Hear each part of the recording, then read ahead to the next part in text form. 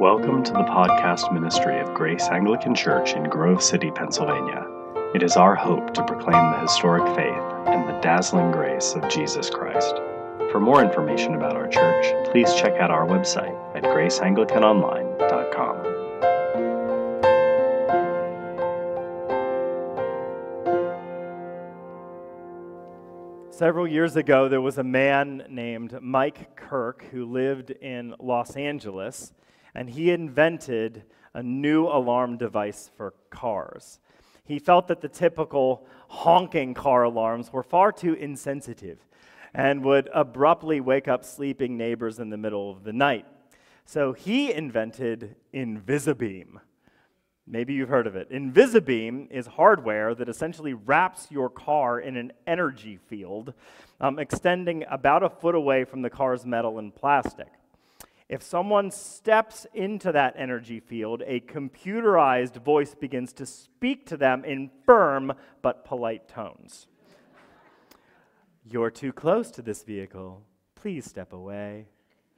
And then, if you fail to understand what Invisibeam is trying to communicate to you, Invisibeam starts to count down from 10. 10, 9, 8, getting louder as it goes. And if you don't move by the time it counts down all the way, the Invisibeam loudly announces, "I am being tampered with." And when you finally step back from the car, it says, quite politely, "Thank you very much." Well, I'm thinking tonight about the Invisibeam and how it relates to the profound hiddenness of the human condition and the boundaries and Berlin walls we set up. I'm thinking tonight of all the places in the Bible where the functional Invisibeam was activated when it comes to like the murderer Cain who slaughters his sibling and then asks God, "Am I my brother's keeper?" That's the Invisibeam that says, "You're too close. Please keep away." That's what we say to God. That's what the mumbler Moses says whenever he is asked by God to set the people of Israel free from Egyptian captivity, and he says, "I don't have the ability to speak." That's his way of saying, "You're too close, God. Please step away." Or the flake Peter who denied knowing Jesus several times, "You're too close, God. Please step away." I find this to be true in my own ministry. Since I've been a priest for a long time, I can see it in people's eyes. I know when they're backing away. I just know it. When I try to encourage them to really give this thing a shot, to really try to engage with God in a meaningful way because it'll help them. Or why don't you talk to me about what's really bothering you? Or why don't you go see a shrink because they're going to help you in profound ways? And they give me the nod, but it's not a nod. It's a nod that says, "Over my dead body." Like, please back away. Please step back. You're too close. But I think that's our condition. We have a lot going on inside, and a lot of it has to do with things we've never even expressed to another person. There's a lot of graying shame within us. There's a lot of unbelief. There's a lot of hostility. There's a lot of reactivity. There's a lot about our own personal family and the dynamics we've inherited that we have yet to admit, let alone work out. And we're carrying all this all the time with a lot of pressure. And we don't want to let on that there's a problem because that would mean that we're defective, right? Yeah. Or we grew up defective or whatever. And so we just shield it. And we tell people in very nice, sometimes very sanctified ways, back off. And yet, we have this gorgeous prayer from Thomas Cranmer. Thomas Cranmer was a linguistic and theological genius who wrote the Book of Common Prayer. And he wrote this special prayer for Ash Wednesday, and I want you to turn open to it. So this is a homily tonight, meaning I'm going to talk about a theme, because today's theme is Ash Wednesday, unsurprisingly. So I'm going to be talking about the collect that is here on page 1. I'm going to refer to it. It has kind of 3 basic parts that I'm going to talk about, because this is Thomas Cranmer's ingenious way of telling us that we don't need to be so afraid. This is his way of saying, you can engage in such a way where you open up a little. And if you do that, you won't die. More than that, you'll find everything that you're looking for. So the first part of this prayer is an acknowledgement. So I'm just going to read the first part. This is an acknowledgement. Cranmer's coming to the source. Almighty and everlasting God, you hate nothing you have made, and you forgive the sins of all who are penitent. Now let me stop there. Cranmer, the author of this prayer, begins with a great predicate. A great predicate that is a governing grand assumption about reality. Cranmer's great idea, that he inherited, of course, but he firmly believed in it, is that the center of everything, the center that we know as God, is disposed toward non-antagonism and non-aggression when it comes to your person. That God is more on your side than you think God is on your side. That God is more for you than you think God is for you. And this is why he says, you hate nothing that you've made. I can't say that. So when I make an art project, and I am spending more and more time on that in recent years, actually. But when I do a watercolor or I do something with acrylics, I hate about 90% of it. And I just want to throw it away and never see it again. I'm glad God isn't like me. And he doesn't notice defects and then want to burn the earth. Instead, he hates nothing that he's made. And whenever people have humility, they're welcome to receive the gift of forgiveness. Now, that's the predicate that Cranmer is basing his whole prayer on, and really his whole theology on. That's the great predicate. Now, everybody that you've ever met has a predicate. Everybody that you've ever met bases their life on a belief system or a faith system. I don't care if they claim to have faith or not. I'm totally disinterested in the question. They do, whether they admit to it or not. Everybody has a faith predicate. I was speaking to somebody, in fact, yesterday, who said, Ethan, I find it very interesting that you have this sort of Bronze-Age mythos that you live with that brings you some sort of psychological consolation. I said, well, thank you for sharing. And he said, but I just need you to know, I don't believe in anything. We are all headed toward the void. He said, we're all headed toward the void. And I thought to myself, well, you do believe in something, don't you? You believe in the void. That is your higher power. That is your rock that is higher than I, the void. So your whole life will be lived under this pall of nihilism. And if you think that won't shape you, you're wrong. Everybody has existential faith commitments that are larger than they are. And it might be Sartre, and it might be a new vision of inclusion, or it might be personal vendettas and vengeance. It might be intellectualism and being smart and winning arguments. It might be your disapproving parent that's still living in your head. It might be the void, but it's something. It's something. Everybody here has a predicate. Well, Cranmer's predicate was that God is real and not against you. God is not against you. God is not your enemy. God is not your antagonist. Why would Cranmer assume this? Because he believed that the essence of God's nature was revealed in a kind human being. That Jesus was the Alpha and the Omega of the great revelation, and that Jesus brings to you the fullness of the deity in a bodily way, so that you could know that God is not your antagonist. But your God is the one who is present in the merciful Christ, the Christ who had the golden eyes of compassion. And so that's how he knows that God is for you and that God is the one who hates nothing that he's made. And so that's his acknowledgement. So he's praying in that direction. He's praying toward that one. He's attaching himself spiritually, and we are attaching spiritually to that same one. And then he asks for a favor. He makes a petition. He asks this God for something. He says, create, this is the next line, create and make in us new and contrite hearts, that we, worthily lamenting our sins and acknowledging our wretchedness, we'll stop there because it's heavy enough. What's he asking for? He is asking that God would open your functional spiritual chest cavity and give you a replacement surgery. He is really saying that there's something about the human condition that is so off when it comes to its emotional core, its affective design, that it needs to be replaced.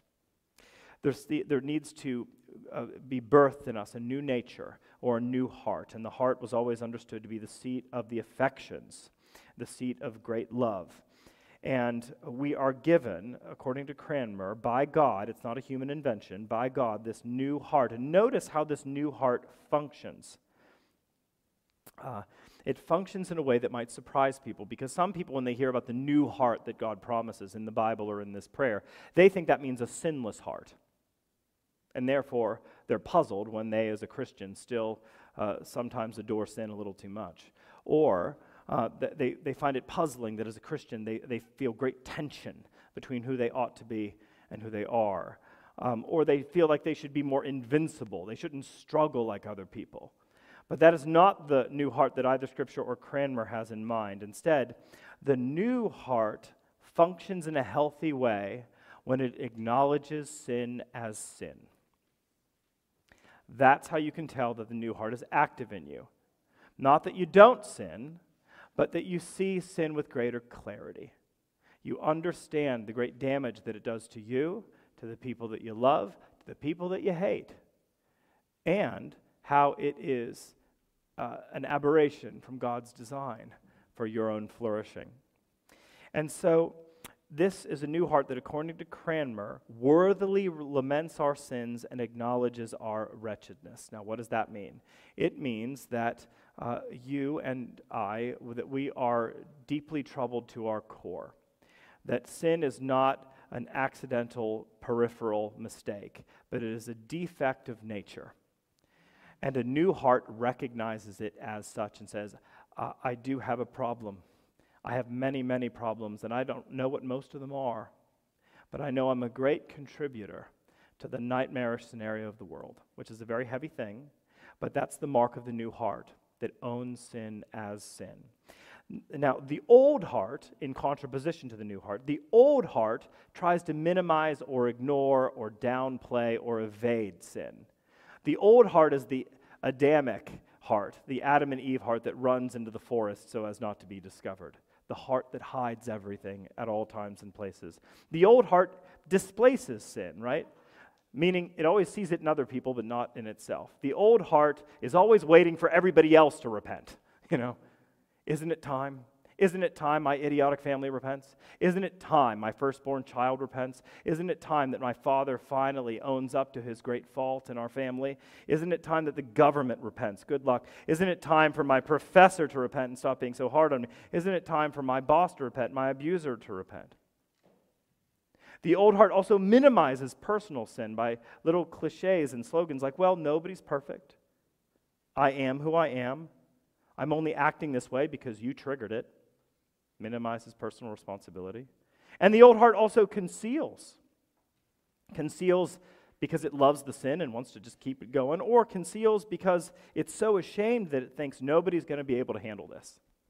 When they really see, when they really perceive, they will leave me alone in the dust because I'm too hard to love. And so it's not worth the risk telling anybody anything of consequence. AA, Alcoholics Anonymous, has a great slogan. It says, we are only as sick as our secrets. Well, the new heart evidences its newness in that it begins to open up. It begins to blame a little less and own a little more, to confess a little more than it used to yearn for a just core, to yearn for alteration. That's the mark of the new heart that becomes sensitized to sin. So Cranmer acknowledges that God hates nothing that he's made. He asks that God would give us a new heart that beats with true affections. And then there's a beautiful outcome at the end of Cranmer's prayer. This is what he writes, that we may obtain of you, the God of all mercy, perfect remission and forgiveness. Notice the completeness language. All mercy and perfect remission and forgiveness.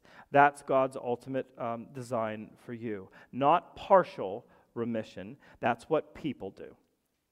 Because nobody in this room, at least via another person, has been forgiven to the degree of 100%. Maybe somebody who really loves you a lot forgives you 87%. Maybe. Sometimes. But very few people have ever been forgiven to the degree that the person looks at you as if you never had sinned in the first place. As if you were just as glorious as Michael the Archangel. Very few people will look at you like that, if anybody. What's beautiful about God, though, is that God is not just a bigger person. In other words, God doesn't function like you, but just bigger.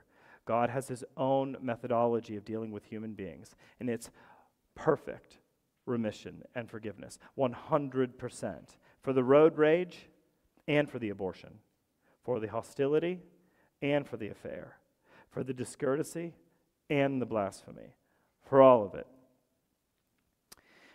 Now, I want you to note here the thing that's called perfect, the thing that is given the word all, is not that we believe in perfect, it's that we believe in perfect remission of sins, not perfect confession of sins. There are people in this room, and I sometimes number among them, that are a little too scrupulous. And you think to yourself, have I repented enough? Do I really trust enough? Have I changed enough to know that I'm really in, that it's real? But all of those questions, sometimes they have their place, but if they haunt you too much, they'll just turn you back on yourself. This text doesn't say that you're going to have perfect contrition. It says that God has perfect forgiveness. And that's infinitely better. Part of perfect forgiveness means that Christ died for our flawed repentance and lousy faith. That's what it means. And that ultimately, because of the crucifixion of our Lord, not one charge stands against you, because Christ has shattered the grammar of accusation. This is Cranmer's great prayer for us, that we would know true solace, that everything that we are and everything that we've done has been covered by the blood, that we stand at the foot of the cross in our blood-soaked clothes, not based on our own righteousness, but someone else's. That when we come to Jesus in that humble state, we are given everything. So Cranmer's Ash Wednesday prayer invites God to disable the Invisibeam, our endless defensiveness, our hiddenness, our games, our self-righteous pageantry, all of it. Because God is wooing us, and he's convincing us that he's our home and that we can be safe here and vulnerable here and open up here. Other people might exploit your weaknesses, but Jesus would never do that. The one who sits on the throne of power is not your abuser, but the one who was abused for your sake. And when we receive ashes tonight, friends, we are taking a public stand against our Invisibeam defenses. We are expressing publicly our vulnerability and sin and neediness. And you'll notice that when you get smudged with ashes tonight, that smudge isn't just a dot. It's rubbed into your forehead in the sign of the cross, meaning no matter what you are, no matter what you bring, it's already known. And at the cross, it's already forgiven. And there is no shadow in the shade of the cross. Amen.